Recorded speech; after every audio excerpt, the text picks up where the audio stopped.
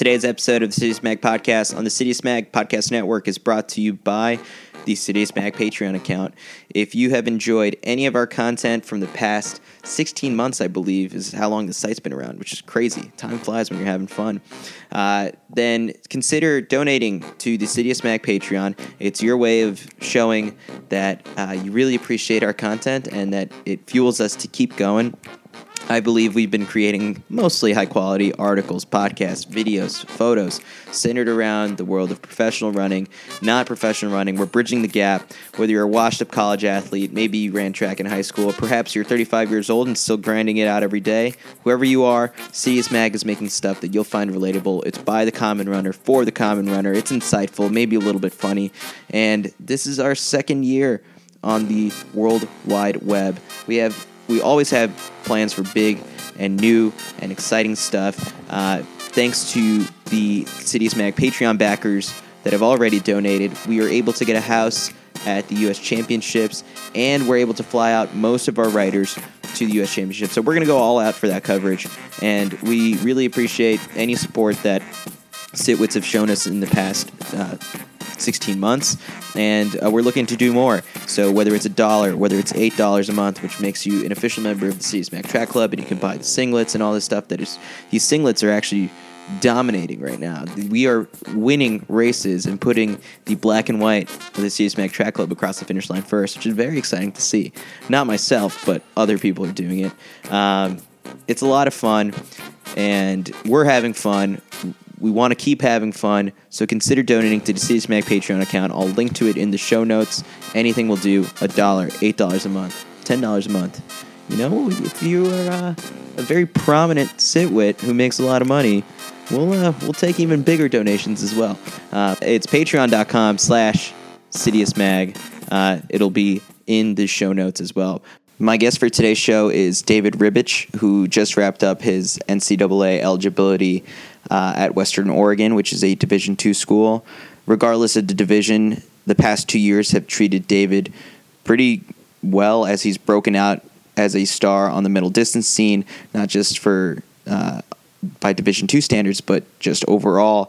He ran 3:39 at the Portland Track Festival in 2017 and then managed to sneak his way in practically to the U.S. Championships and not only reached the 1,500-meter final, but finished ninth overall. And then 2018 has really treated him pretty well. He ran 3:58 for the mile back in January, became, I believe, the 501st American to accomplish feat, just off of that round number of 500. But still, he ran 7:50 in February for the 3K, and then Outdoors has been treating him phenomenally. He ran 1:48 for the 800 and a personal best of 3:37.35 at Azusa Pacific back in April to set, I believe, a Division II record. So David's on a roll, finished up his eligibility, so look for him to possibly sign a professional contract within the next couple days ahead of the U.S. Championships. He's got a lot of promise as an athlete, and there could be, a good group that he matches up with. So before David really blossoms as a star, I figured it'd be cool to get him on the podcast just to get some background on how he got to this point and what some of his goals and expectations are going forward. So if you are a Division II athlete, I think you're going to really enjoy this episode. If you're an athlete in high school who, has dreams of running Division I think this episode will kind of paint a different picture as to it doesn't always have to be Division I for you to really explore your potential. And David is an excellent example of that, so I think you guys will enjoy the show, and then everyone else, it's a great come-up story. So without further ado, this is David Ribich. Let's start the show.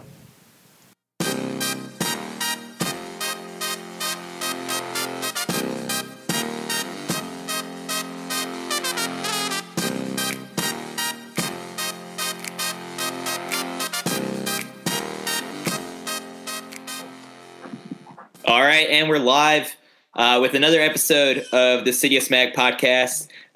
This time, my guest is David Ribich, who is someone who's been making quite the name for himself this year on the track and field scene. David ran, I guess, at Western Oregon. He's all done with his eligibility. PRs of 148 for the 800, 337 for the 1500. Two-time NCAA Division II 1500 meter champion. Is that correct? Yeah. Yeah. So it's been quite the past 2 years for you, especially to kind of just like really, I guess, take it to the next level. I guess let's start right there. What has it been like for you to really, I guess, not only put yourself on the map, but put like Western Oregon and Division II on the scene? Yeah. So the last 2 years have been crazy. I mean, coming off of last year's successes, my coach and I kind of sat down and we just were like, all right, we need to roadmap this upcoming few seasons, especially being 4 and done in my collegiate career. You know, people have red shirts and such, but Johnson's always the kind of guy that's like, if you're healthy, you're racing. And so I did my collegiate eligibility the fastest way possible, and that was 12 consecutive seasons. And so my proudest part of that is I finished my degree, and I'll be graduating and walking in 2 weeks. And so, yeah, I know the last 2 years have definitely just skyrocketed. And I think my teammates and everyone for just working out with me every single day. You know, it's like my successes have been seen, but I work out with a group of 8, 9 guys every single day. And so it's like those guys really help me and carry me through into the championship parts of the seasons and those higher profile type meets. Yeah. So 12 straight seasons. Are you tired? Like, are you ready for a break, or what's the plan? USA's and then a couple more races? I mean, I'm glad to take a little breather off of cross country. You know, I love cross country season. It's a good build up into track, but some of the guys on our team right now are building up for another fall season, and I can't really imagine gearing up for another 10K on the track or 10K on the course. But yeah, so right now, thankfully, Johnson and I have kind of worked out to where my season really started in April, and so we wanted to try to build a focus where I'll be able to run through June and July without kind of like that burnout of just exhaustion of going since August. And so, yeah, the plan right now is running the 800 meters at Portland Track Festival coming up this weekend, and then I'll race in Iowa for the USA Championships in the 1500. So let's actually take a couple steps back and tell the story, I guess, of how you have connected with Citius Mag in the past year. So it was really funny because last year during the U.S. Championships, we had these shirts that we came out with, and we had them on sale. And then we got a direct message on Twitter from you. You were like, "How can I get one for free?" And we're like, "Who is this guy?" And then you were like, "What if I make the 1500 meter final?" And we're like, "Well, wait, this guy's running." And then you actually did make the final, and we gave you a shirt. And I just thought that was just hilarious that was the first sort of interaction that I had with you. And then I was like, kind of like just following along, and I was like, wait, this guy's actually pretty good. And it was just really funny how that interaction has developed into seeing your come up here. But I want to go even further back, Division II, or just like where did you start? Yeah, so I mean, just to start off that T-shirt thing, I mean, my assistant coach made me pay the $25 for the shirt. I wanted it. Oh, that's right. He's like, David, you know, he's like, you can't be making bets with people with eligibility. So he's like, pull out the 25, go pay your for shirt and come back. And it's funny because like that's one of my prize shirts. I love it, and I wore it at camp, at a high school camp that I work at, and all the kids are like, "Oh my gosh, you have a Citius Mag shirt!" I'm like, "Heck yeah, I got a Citius Mag shirt." But, so where I started, just a super small town called Enterprise, Oregon, and it's located in the northeast corner of Oregon. It's an hour and a half from Idaho, hour and a half from Washington. You know, I'm going through the basics. Population 2,000. My graduating class was 32, maybe 34 people. Unfortunately, I can't remember the exact number, which is sad because there's so few people. So I'm going to say like 30 to 35. But I went to kindergarten with like 20 or so of them. And so it was just like this come up of 12 years. Everyone was a family, didn't really have much of a dating scene. It's just like everyone was there. And so, yeah, you know, I'm surrounded by the Eagle Cap Wilderness.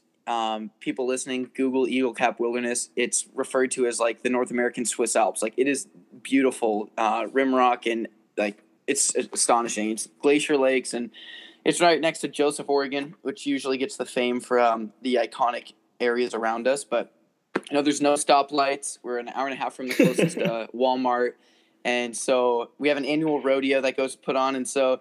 Yeah, I went to Western Oregon University, and I found out it was a liberal arts school once I got here. I didn't actually know that, and so that was a transition process. But yeah, no, I started out in a super small town, 2A of Oregon, and so yeah, just Oregon's been my home state since. So, in high school, I mean, did you raise too many eyebrows to attract Division I attention? What was the deal there?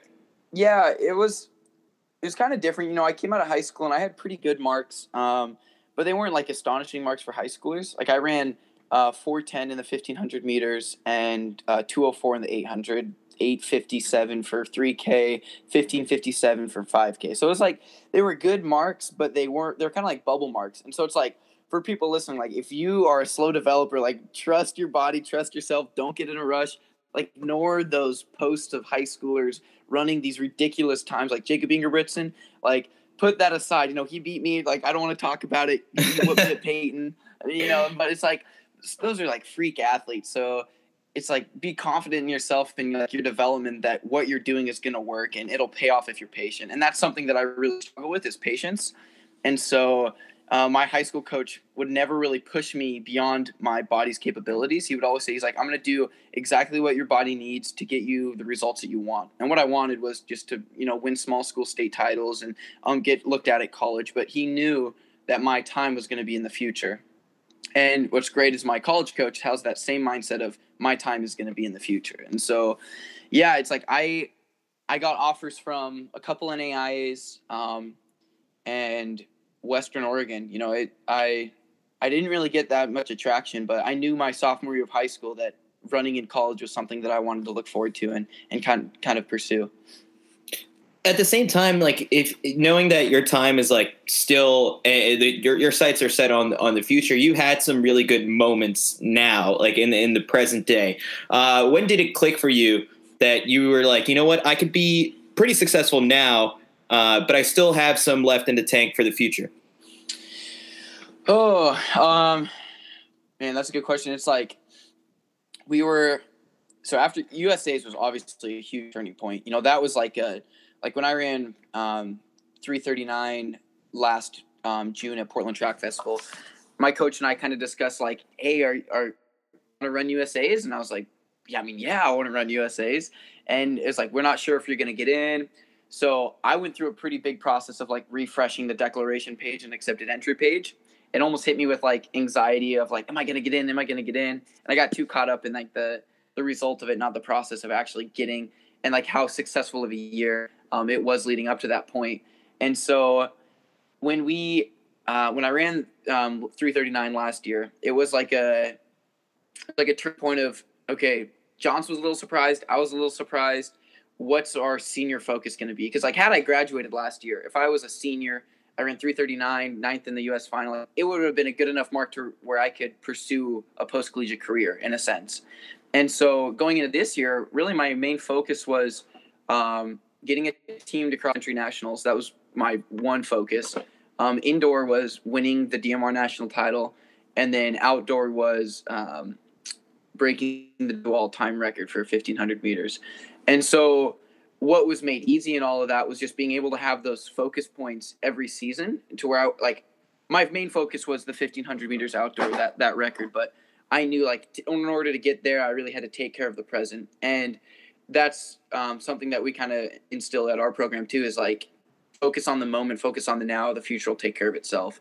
And so now that I'm done with my eligibility and all those things have been accomplished, it's like, I'm so thankful that I took time to really focus on that moment, because now moving forward, everything kind of gets put into place. Gotcha.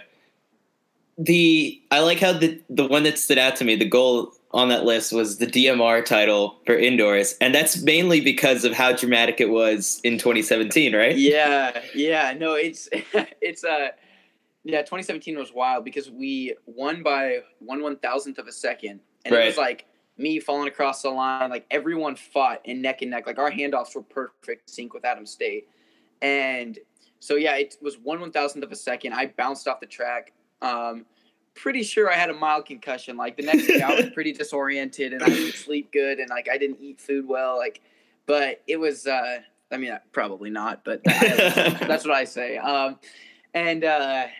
So going into this year, we're like, yeah, we need to solidify the fact that we won that title last year because in that process, we set the Division II national record for DMR by 1/1000th of a second over the second place team. And so we're like we've had such a great rivalry with Adams State where we're like, okay, like we need to prove to them like, yeah, this is us.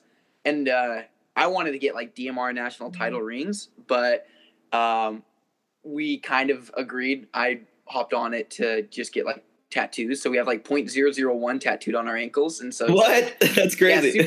Yeah, it's hopefully not cliche or whatever, but it's like it shows like fight for every thousandth because once we came back to Western, like the support from the athletic department, other teams, like the community was just incredible. And it's like, wow, had we been on that other thousandth of a second mark, we wouldn't be getting this banner hung in our gymnasium. We wouldn't be getting this recognition of national champions. And so that moment was really the solidifying factor moving forward for the last like 18 months. And so, yeah, this year I was like, I don't care about anything else but this DMR. Like this is the event. If I could win one event my senior year, it's going to be the DMR. So yeah, I think it's a sweet event. So yeah. I like how you brought up Adams State because so when I was with FlowTrack back in this is going back to 2013, I believe. I went out and I did like the documentary with Adams State, and I got to spend a couple of days out there, and it was interesting because they felt like they had like a chip on their shoulder, and they kind of look forward to those cross country races during the year, like something like a Roy Griak where they get to face off against the Division I teams.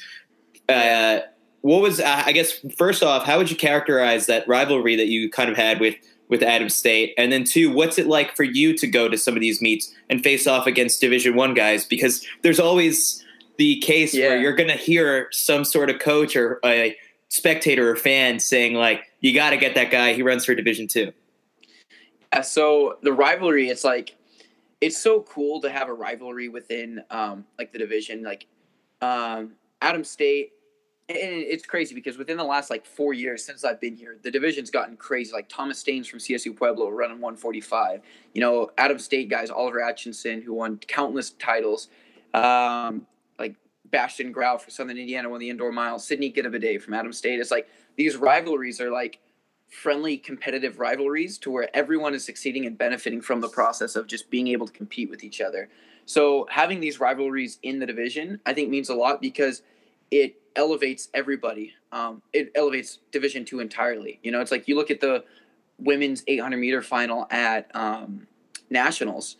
It took 2:06.2 or so to get into the final for Division II for the 800 meters for women. Like that's crazy. That's deep. It's like in the last 4 years, it's just gotten so much more competitive. And so I think rivalries really fuel Division II, but they're also friendly because what Division II has kind of allowed me is have this platform and sense of community with other Division II athletes where we can come together and be like, yo, we need to run this bonker time. Like, let's gut it out and try to run fast. And like, that was kind of Sydney and I's approach at the 3K at Dempsey. Luckily, or not luckily, but he had the 5K the night before. And so I was going to say like, not luckily that I got him, but it was like, luckily we had that conversation because we were both rooting for each other. He was just definitely gassed from the night before because he ran like 13 mid or high. And so, yeah, so that answers like the rivalry. It's just like Adams State's been a powerhouse, you know, CSU Pueblo is becoming a powerhouse, and it's cool to put like Western Oregon on the map as one of those powerhouses. At least I'm biased in that opinion. But yeah, the rivalries just fuel everyone to like transcend everything that's happened before. In terms of like lining up on the Division I side of things, it's like I think Division II has it the best because, or Division III or NAI or whatever. I mean, D1 has it good too, but for me personally, it's like I get on the starting line at like Azusa Pacific, and I'm lining up to, Josh Robert, Dominic, Justin Knight, Sam Prakel, Mick Stanovich, Andy Chirard. Like, the list can go on and on. Like O'Hare from Wisconsin. It's like those are middle distance dudes. Well, and Justin Knight, who's whatever distance dude. But it's like I get to line up against those guys, experience those races, be a part of those race those guys, and then when it comes to championship season, I can refocus and just dial in on where I'm at and kind of what I need to take care of and take care of business. And it's like the stigma of Division II, Division III, NAIA, D1 is honestly, it's like tiresome in a sense where I feel like people sometimes have the analogy that smaller school division athletes are bitter about not being Division I. And it's kind of unfortunate because it's like success should be measured by just the individual, not necessarily the division. And so being like a smaller school guy, I'm going to advocate always for going to a program that's right for you. Like put the money, the title, the label behind, and just do what you need to do best for yourself. And so there's that. And it's like the spectators and fans, it's like they'll make comments of that, and they'll say things like, you got to beat that D2 guy or whatever. But at the end of the day, what those fans really want is a race, And so it's like if that D2 guy, if they're yelling at the D1 guy to beat the D2 guy and the D2 guy is going neck and neck to the line, it's like that fan is going to be ecstatic either way. They're just like, oh, that was a hell of a race, The D1 guy got him, or it's like the D2 guy got him, but man, that was awesome. And so, yeah, it's just you got to be able to put those aside. And when you step on the line, whether you're a D1 or an NAI or JUCO, it's like you're all there for the same reason, and that's to compete and run fast. It doesn't matter the division. As a competitor side, as a fan side, D1 has that attraction level of they do have some of the top collegiates all the time. Like, like they have Josh Kerr and they have like Grant Holloway and Sidney McLaughlin. Like that's a huge separation. They have those guys, and so yeah, I guess just when you're on the line, it doesn't bother me. I know obviously it wouldn't bother Thomas Staines or Sydney Gidabide. It's like we try to make a point of like racers race. That's pretty much the end of the line. So now that your eligibility is up, like, is there a part of you that's kind of a little relieved to I guess like shed the notion that like, hey, I'm the Division II guy in this race. Now it's going to be like you're just another professional in like the same exact race, but you should still have that part of you that is proud to be the kid who was Division II. Yeah, no, most definitely. And I think a good example of that is Drew Windle for Brooks Beast.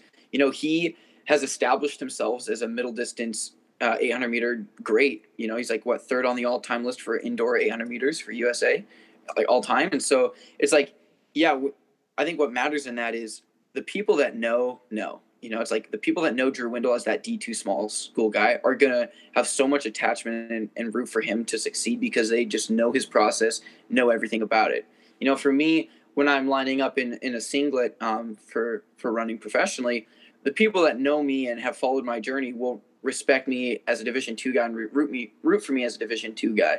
And at the same time, I'm still going to be advocating for those small school kids. It's like small school, big dreams. That goes a long way. And so when I'm in that singlet, yeah, I'll be running at the professional ranks, but I'll still be repping, D2. I'm not going to get a D2 tattoo or anything, but I'll be, it's close to home and it's close to heart. And so, that's kind of been my identity and persona. So like moving forward in this process, it's like, I don't want to leave that behind because I think like the messages that I receive constantly from Division II or small school athletes, whether it's high school or college, those are the things that really harness my focus and put me in a position to where I feel like I'm capable of achieving because they are like, hey, I'm a small school kid. I've seen what you do. That's so incredible. You're awesome. And I'm like, thanks, man. Like, I really appreciate it. Like, it just fuels me. And so, yeah, when I'm lining up in that kit, I'll be repping a company and a team, but more importantly, I'll be repping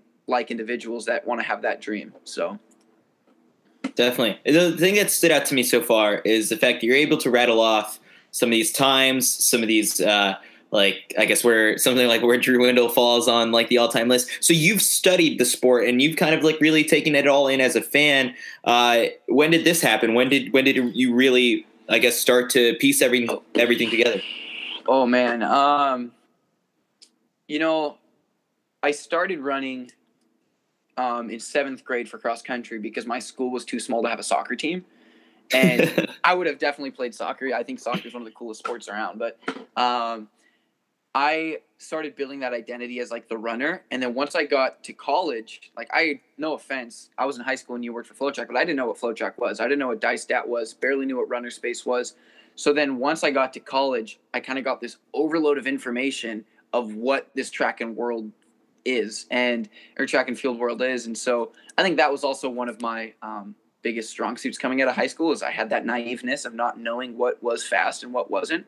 I was just like, I'm a two-way Oregon State champion. Look at me. And then I go to college. I'm like, holy crap. If I want to do anything, I'm going to have to run way faster. And so I guess it just kind of developed just naturally of just being around people that are excited about the sport. And I've been so fortunate to be surrounded by people that are huge fans of the sport. Not only are they competitors and coaches, they're also fans of it. In 2016, my buddy that works at Seattle Pacific University, Chris Reed, posted on his Facebook like, hey, I got 2 extra tickets for the Olympic trials. And it was the day before. I'm like, yeah, I'm going to snag those. So immediately I just snag those and go to it. And it's like, I think in order to just really be able to immerse yourself in this world of sports, you got to be able to talk the language or just be a part of it, because it's so awesome to be able to follow people's successes, especially in today's day and age with like social media and like email links. Like I subscribe to people and I get updates on people's race plans because it's fun to know. And so, it's just like, we have all this information readily available that we should be utilizing it to kind of bring knowledge to ourselves about the sport. It's like I was in the trainers getting worked on watching NBC Gold because my mom forgot to cancel her membership, but I'm not going to tell her. Watching like Jenny Simpson run a world leading mark in the mile as I was in Oregon on the training table and she was in running a Diamond League across the world. It's like, because that's available, I'm a huge fan of that because like I just don't feel like I have a reason not to be. It's like I have that available. So so let's go into USA's last year. The actual race. What was that like for you to be on the starting line, see the likes of like Johnny Gregorek, Craig Engels, guys that are just a little bit older than you, but like they have the experience of having been on this stage multiple times. First of all, you just barely got into the field, right? Yeah. So USA's last year was a trip. And so it was like I was saying earlier during the declaration process, I was so like distraught about the whole thing because when I thought that I had a chance, I got really attached to the idea of running at USA's. And when I saw my name getting pushed farther and farther back on the declaration list, like my heart just kept getting like lower and like there's like a pit in my stomach and I was like, no. And to be honest, like I didn't really eat or sleep during that declaration process because I was so worried about making the meet. And it just honestly ticks me off that like I got in that mindset because I was so focused on the result that I forgot about the process of being healthy for 12 consecutive months and being able to compete and be in a race to try to qualify for the meet. Like I won the Division II national title 2 weeks prior to that race. I ran 3:39 and all I cared about was making this meet. Like I didn't even get to really relish in the fact that I won that title, And so when I saw I was like 36th, 37th, I was like, all right, well, heck of a season. Like I full on got like my, what was it? It was like Calm and Chill Spotify playlist. And I got in the shower and I was like getting in the zone of, it was a great year, now it's time for cross season. Then I get out of the shower and it was my roommate's like, dude, you got in the meet. It says accepted, like declared accepted. And I was like, no, it doesn't. And it's like, yeah, declared accepted, selected, whatever. And I was like, okay, well, I look at it. I text my coach, text my assistant, and he's like, you're in. So I was like 37th or whatever in. And that's like one of the rare years that they bring that many people in the field. And it was funny, like reading some of those pro tweets talking that were in that race that were like, no, it doesn't make sense to me to bring this many guys in the field. It's like, they should just cut it off at this. I was just like in the back, kind of like laughing, like, no, like you can't cut it off. Like that's me. You're talking about me. And so once I got there, I was just so thankful for the experience. I was like, I'm not supposed to be here. I was like, in a normal sense, this is a pro meet. I'm still a collegiate. I have a full year. So I'm going to come down here with zero expectations and just enjoy the moment and race it. And so me and my assistant coach went down, which I'm so thankful for because that was a good trip for him and I. We were roommates 2 years ago. And so with him being an assistant coach, it was just really awesome to see him getting that opportunity to represent me as a coach at a USA Championships. And so my head coach drove down, but me and my assistant coach went. I saw right before I got on the plane, I checked the prelim heat, and I saw like Wheating and Centro and Clayton, and I was like, geez. I was like, well, if I don't make the final, at least I pretty much got the final in my prelim. That was kind of the mentality. And then I get in the prelim, and like when we were going out for the prelim, I don't know if you've heard the quote at all, but it was like Centro was standing there, now standing right next to Centro, and these kids were taking pictures. And I asked him, I was like, are they taking pictures of you or me? And he looks me up and down. He's like, definitely you. And it's like, it was just like a cool moment for me because I would have said that to anybody. And just the fact that I got to say that to like the defending Olympic champion and someone that I've watched compete for so long was just an awesome experience. It's like always be you and have that personality wherever you are. And so, yeah, I was like lining up to guys like Andrew Wheating and Clayton Murphy and Centro. And so during that prelim, I was just like, survive and advance, really. Like, just race whoever you're next to. I found myself in, like, the top 5-ish, and I was like, okay, like, this is the third heat. You guys are on pace. Like, just finish this. And I was coming around with, like, 200 to go, and I started moving, and I was like, holy crap, I might make the final. And then I got clipped by Clayton Murphy, and I didn't almost go down, but it was clipped enough to where, like, my thought of me making the final vanished. And I was like, oh my gosh. And I was like, I just got clipped by Clayton Murphy. And I was like, oh my God, I just got clipped by Clayton Murphy. And so then I like had an extra gear and just finished strong to advance. And I saw my name up on the board. I was like, I just made the final. And it was cool because one of my roommates surprised me and flew down that morning. And so he was there. And then Brady was there. Chris Reed, my friend from Seattle Pacific, was there.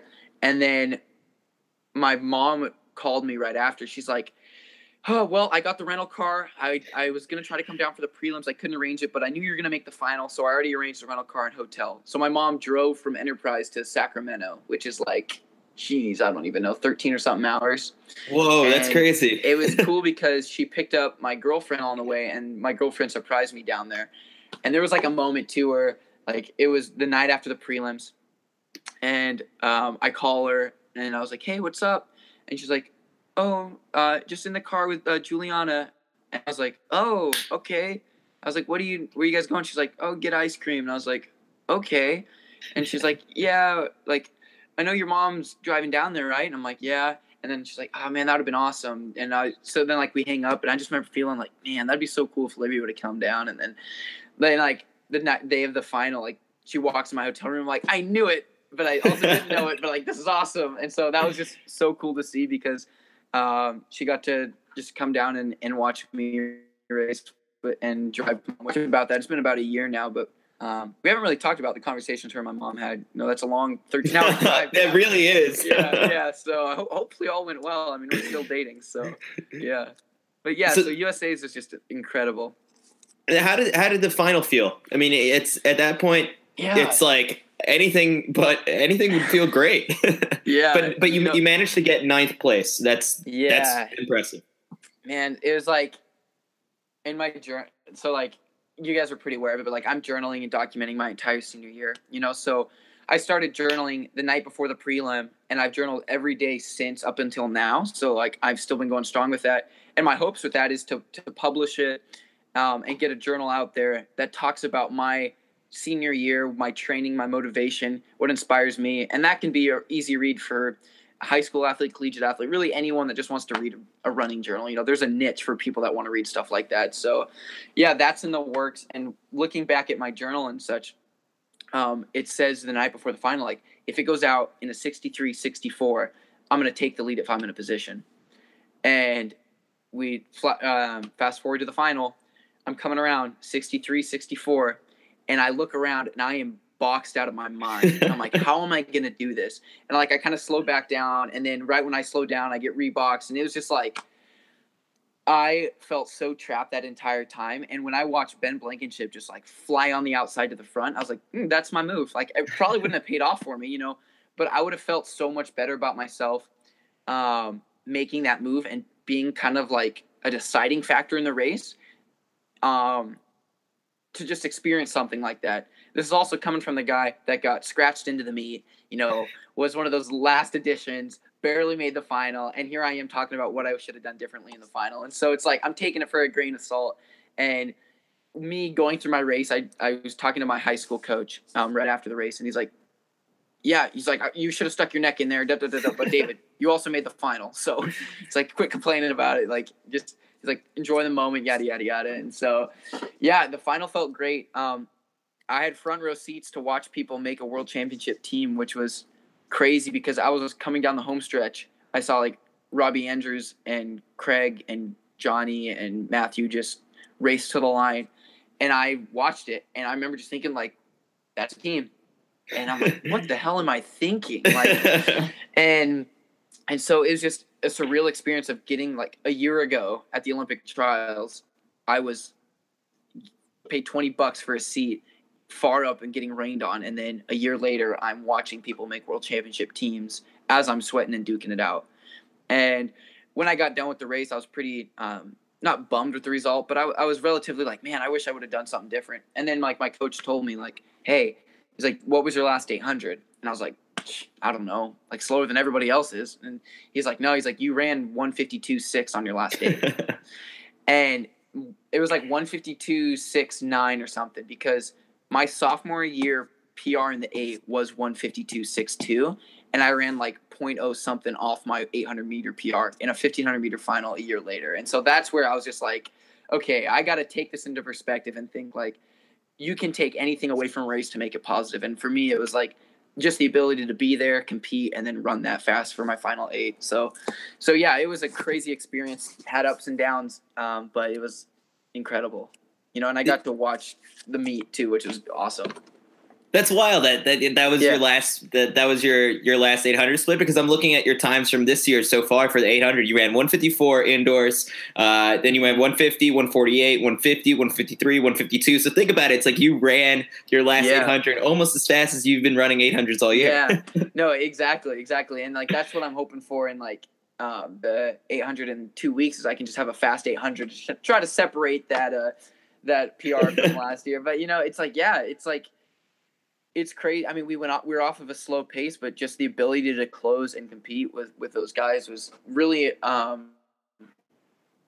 huge motivating factor. It also I kind of felt some pressure moving forward with it too. I was like going into race, like, okay, David, like convince yourself you're a USA 1500 meter finalist and race these guys. And so I think that was a kind of a hard part coming off this last year, was just not so much of a burden, but just that expectation within myself that, hey, you raced into a final, you ran 152 for your last day, whatever. It's like, you can race these guys. And so, yeah, since then, it's just been crazy. If you would have taken the lead after 400, I'm very curious what the announcers would have said on the broadcast, because it would have been like, who is this guy?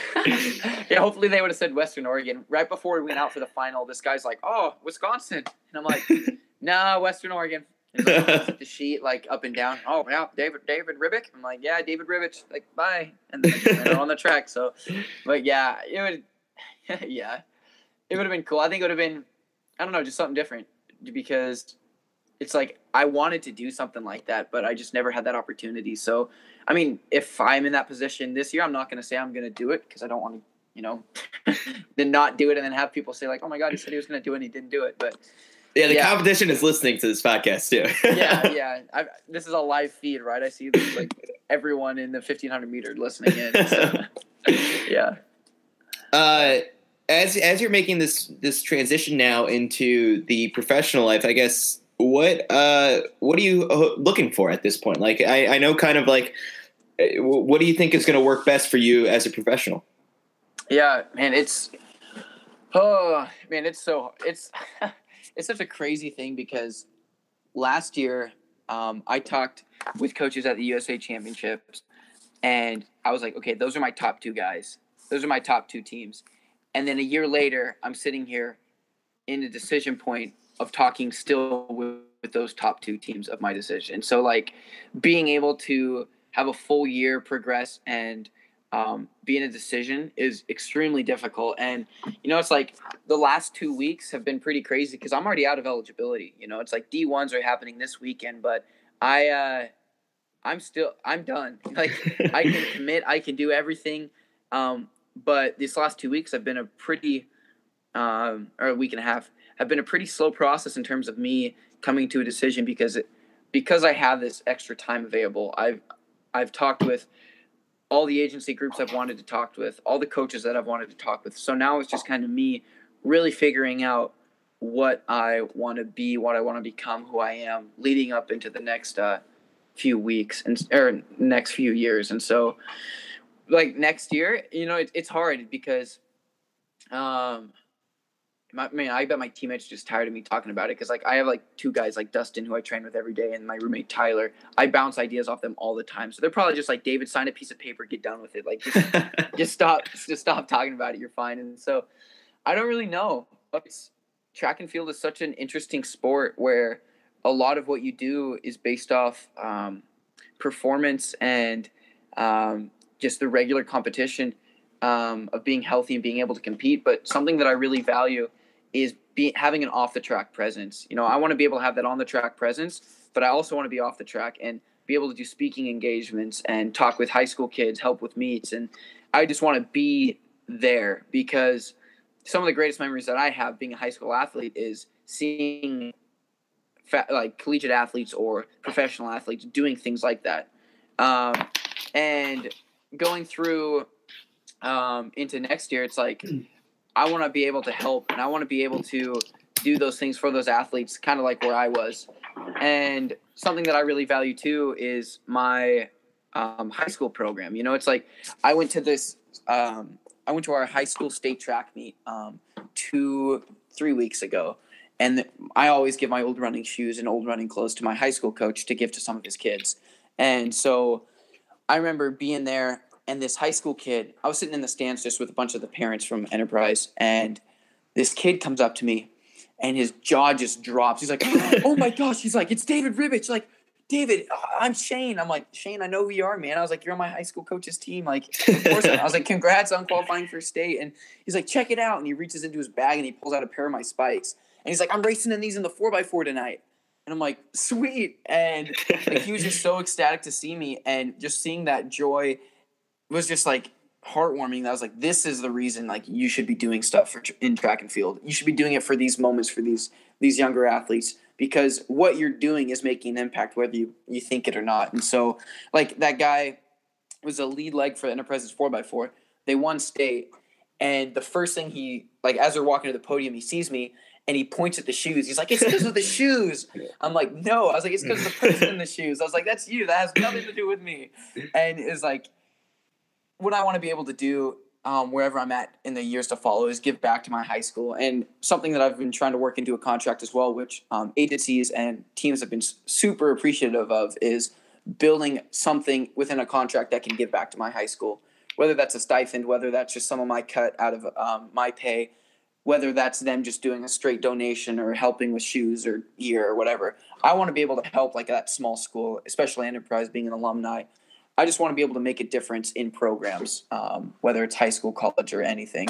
Just I want to be able to use my platform, I guess, is what I'm getting at. I'm a communication major, minoring in sports leadership. I want to be able to try to put that to use and not just be a guy that runs on the track. So the trophies that you've won is, I believe, one of them's with your high school coach or college coach? Yeah, so I gave my the 1,500 meter trophy from last national title to my high school coach. And that was a really, really incredible experience because so he was a OCE athlete, and that was what Western Oregon University was in the 60s. I'm not trying to timestamp him, but so he is an alumni of OCE. I'll soon be alumni of pretty much the same university. He was a collegiate athlete as well. He was on the track team, and he ended up pulling his hamstring pretty bad. And back then, you didn't really have that medical procedures to reattach and rehabilitate you to be 100% again. And so his career was relatively over at that point. And so I wanted to give that to him because that first individual national title that I received had so much to do with him. Had so as much to do with him as it did my college coach and me, because he understood that when he told me in high school the best things are going to come in the future. That was one of those best things, experiencing winning that title with my family in Florida. And I was like, I know exactly what I'm going to do with this. I had that decided right when I was on the podium. And so, yeah, my high school coach has it. His daughter texted me, though, and was like, I love the idea of you giving him his trophy, but he took down the picture of his grandkids. so hopefully there's good. That's all been resolved. But yeah, I gave it to my high school coach, not for like the image of, wow, David's such a, like, I didn't need it for the, wow, you gave that to your high school coach. I did it because it's like he deserves that just as much as I do. And I think giving back is the only way that you can move forward. And that was one of those things. I got a couple more, and that's kind of like the process now of it's just putting him in the right place. I mean, my dad's been asking for one, and I have one for him. I've just been waiting for a good time to give it to him. So, yeah. So your coaches have come up several times throughout the conversation. So what's the best piece of advice that each one of them has given you? So for my high school coach, so I had to unplug my headphones because my phone's at 2%. No worries. Hopefully the audio's all right. So for my high school coach, he instilled the belief of development in me and confidence. And being like, when I was in high school, my freshman year of high school, I was 4'10" and weighed 86 pounds. So I was the little dude. And like, I didn't really hit puberty until my junior year of high school. Maybe not even my senior year. I don't tell a lot of people that. But like, I'm still only shaving like 2-3 times. Okay, I'm shaving like twice a week. I should preach. That's me, buddy. Yeah, God, man. I just fermented my mustache when I took over Kidius. So like, I have pride in that. But hey, it's gonna be great when we're 40 years old and look right? 25. Exactly. I'll probably still get carded. And so, my high school coach, he just told me to be patient and develop. And those are like the two words that have stuck with me still to this day, is be patient and develop, because ultimately you want to be able to develop. And so the cool thing about that too is he never said develop physically. He was meaning develop mentally, physically, socially, every aspect of you as a person. For my college coach, Johnson, so when I ran, so my sophomore year at Azusa Pacific, when I ran 3:43, that was a 5-second PR. And that was a school record, a new conference record, and that was like a Division II auto at the time. So that was like a big switch my sophomore year of like, holy crap, I just ran that fast. And my college coach was like, after the race, he's like, David, you know what I'm going to tell you now? And I was like, go cool down. And he's like, no. He's like, be you. And I was like, what? He's like, be David Ribich. And I was like, okay, whatever that means. Like, this is something real, you know? And when I got to the USA Championships, it came full circle. Like when I was standing next to Centro and I wanted to jock with him about taking a picture of you and me, that's me, you know, like that's me being me. And it's me being me talking with competitors on the starting line, or me being me talking with fans or kids or parents or whatever. It's like what Johnson's told me is to be me. And that's honestly my biggest focus moving forward in the next few years, is being a part of a group, a company that I can be me in.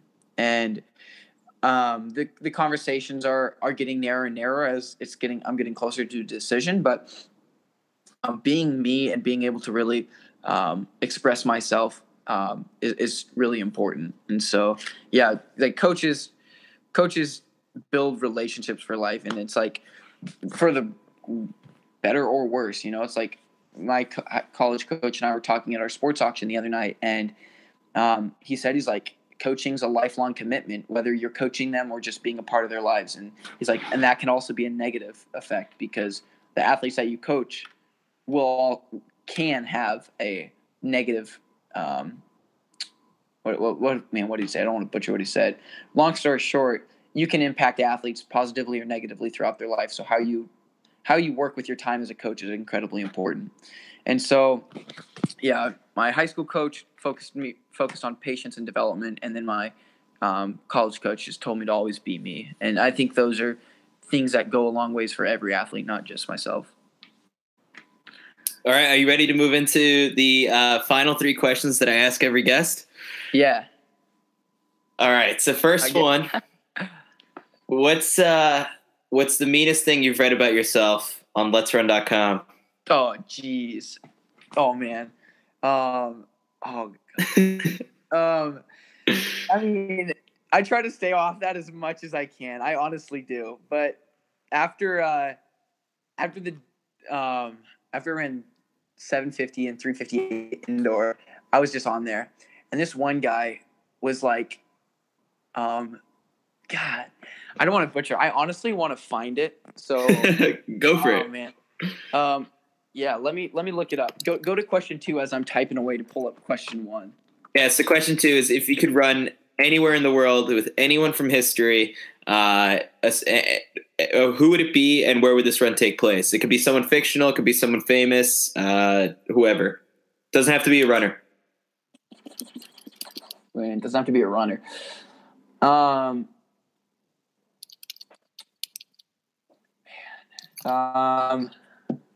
Yeah, that's a good question too.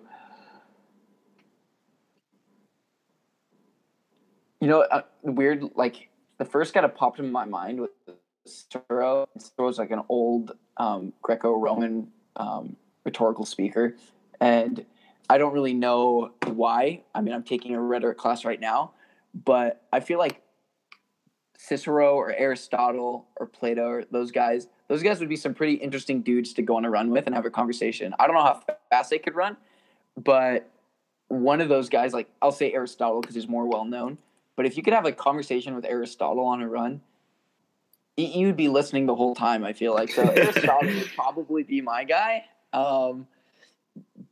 But I don't know what kind of shape he's in. If I was to go with an athlete, though, I'd say Dave Waddle. I think Dave Waddle's one of my favorite athletes. So. And where would this run take place? You know, if it was with Aristotle, it'd probably take place over in Greece somewhere, overlooking a nice lake or in a mountainside. And it was with Dave Waddle. Honestly, I would say, Dave, choose a spot. Like, you're the guy. Like, wherever you want to go, I'll go. But yeah, I think those are my 2 guys. Those are good answers. So actually, I just did a quick search in case you can't find it, but there's this one that I found. I don't know if this is the one you're talking about, but this is like the thread was who wins D2 3K, and yeah, this is probably it. And then someone said Stat Fanatic wrote Ribbich, and it won't ever be in doubt. Someone responded with his name was Poser197852 says, LOL, there is major doubt. Did you see how bad he did at XC Nationals? Kid is weak. He got caught up in a race 750. I don't know if he can actually race. Sad! ! Yeah, no, that was the one I was thinking, honestly, was that one. And then there's another one that just takes a huge jab at Division 2. And that was like, that one I honestly took more personal than like that. Because like, these guys are trolls. Like, my teammates start threads, and we don't do it as much, but like there's one time we're coming back from Seattle and we started a thread and it was super funny. But it was just like us replying to ourselves. But so yeah, that jab was hard because they were talking about cross nationals and I definitely bombed. And yeah, that was probably the most offensive one to me. And I wanted to say that I just didn't butcher what he said or whoever they said because they definitely said it straight. And then there was one that was just like, they called Division 2 like JV, and they said, man, where is it? Oh yeah, here it is. The thread was D2, David Ribbich, Western Oregon. Dude is on fire, 358, 750 for 3K. It's time for Backworld to start talking about him. Someone comments, great D2, JV, no one cares. Good job, blah, blah, blah. So that was pretty funny. Yeah. Man, people are so mean on there. Yeah. All right, so last one. You get 25 shots from half court. If you miss one, if you make one, you win $25 million. If you miss one, or you miss all of them, you go to jail for 25 years. Would you attempt the shots? Yeah, I'd take that shot for sure. For sure, I'd take that shot. Like, are you really living? Because if what you're gonna do is you're gonna have that whole life of regret. Like, when someone presents that opportunity, they're gonna be, oh, okay. Now I'm kind of talking out my butt because now that I'm actually thinking about it, like that would suck. Yeah, it's 25 years in jail. Man, but like, I usually make a half court shot on like the 8th or 9th shot, so. You've got a bunch of free time now between this and Portland Track Festival. You might have to hit the basketball court. Yeah, definitely. I mean, I'm no longer on eligibility, haven't signed a contract. So I'm available to do that. And that's the point where we lost connection with David, but he went on to tell me that he would attempt the 25 shots because he is a risk taker. So that does it for this episode of the City Smack podcast.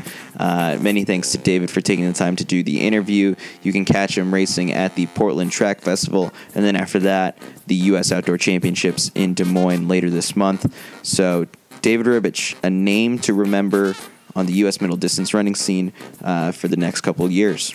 So if you missed the previous episode of the City Smack podcast, it was a preview of the NCAA Outdoor Championships with track superfan Jesse Squire, my go-to guy for all things NCAA track and field. He will have a lot of cool content throughout the rest of the week on citiusmag.com. Kind of, if you're looking for a guide as to what to watch, he will break it down for you every morning with a post and possibly recap some of the day's previous stuff. So Jesse will be on the blog for the next couple days. And my next guest on the City Smack podcast, because we are taping the episode on Friday and hopefully looking to post it shortly thereafter, is Boston Marathon surprise Sarah Sellers. I'll be sitting down with her in New York City, and so if you have any questions for her, feel free to tweet them at CitiusMag or at Chris Chavez, and I will ask them on the show. So that episode should drop on Friday or Saturday, so keep an eye out for that. And that it's one of, I'm back on my podcasting grind. Took the last couple weeks off because I'm still working on a story for Sports Illustrated that needs a little bit of time for me to report on things. So apologies if you've been missing any episodes, but we've got, I think, more than 60 previous episodes, so a lot of cool stuff and many more to come. Again, if you enjoy what we're doing at Citius Mag, please consider donating to the Citius Mag Patreon. That's patreon.com/Citius Mag. Any amount is greatly appreciated. But that does it for this episode. I've been your host, Chris Chavez, wishing you some happy and healthy running.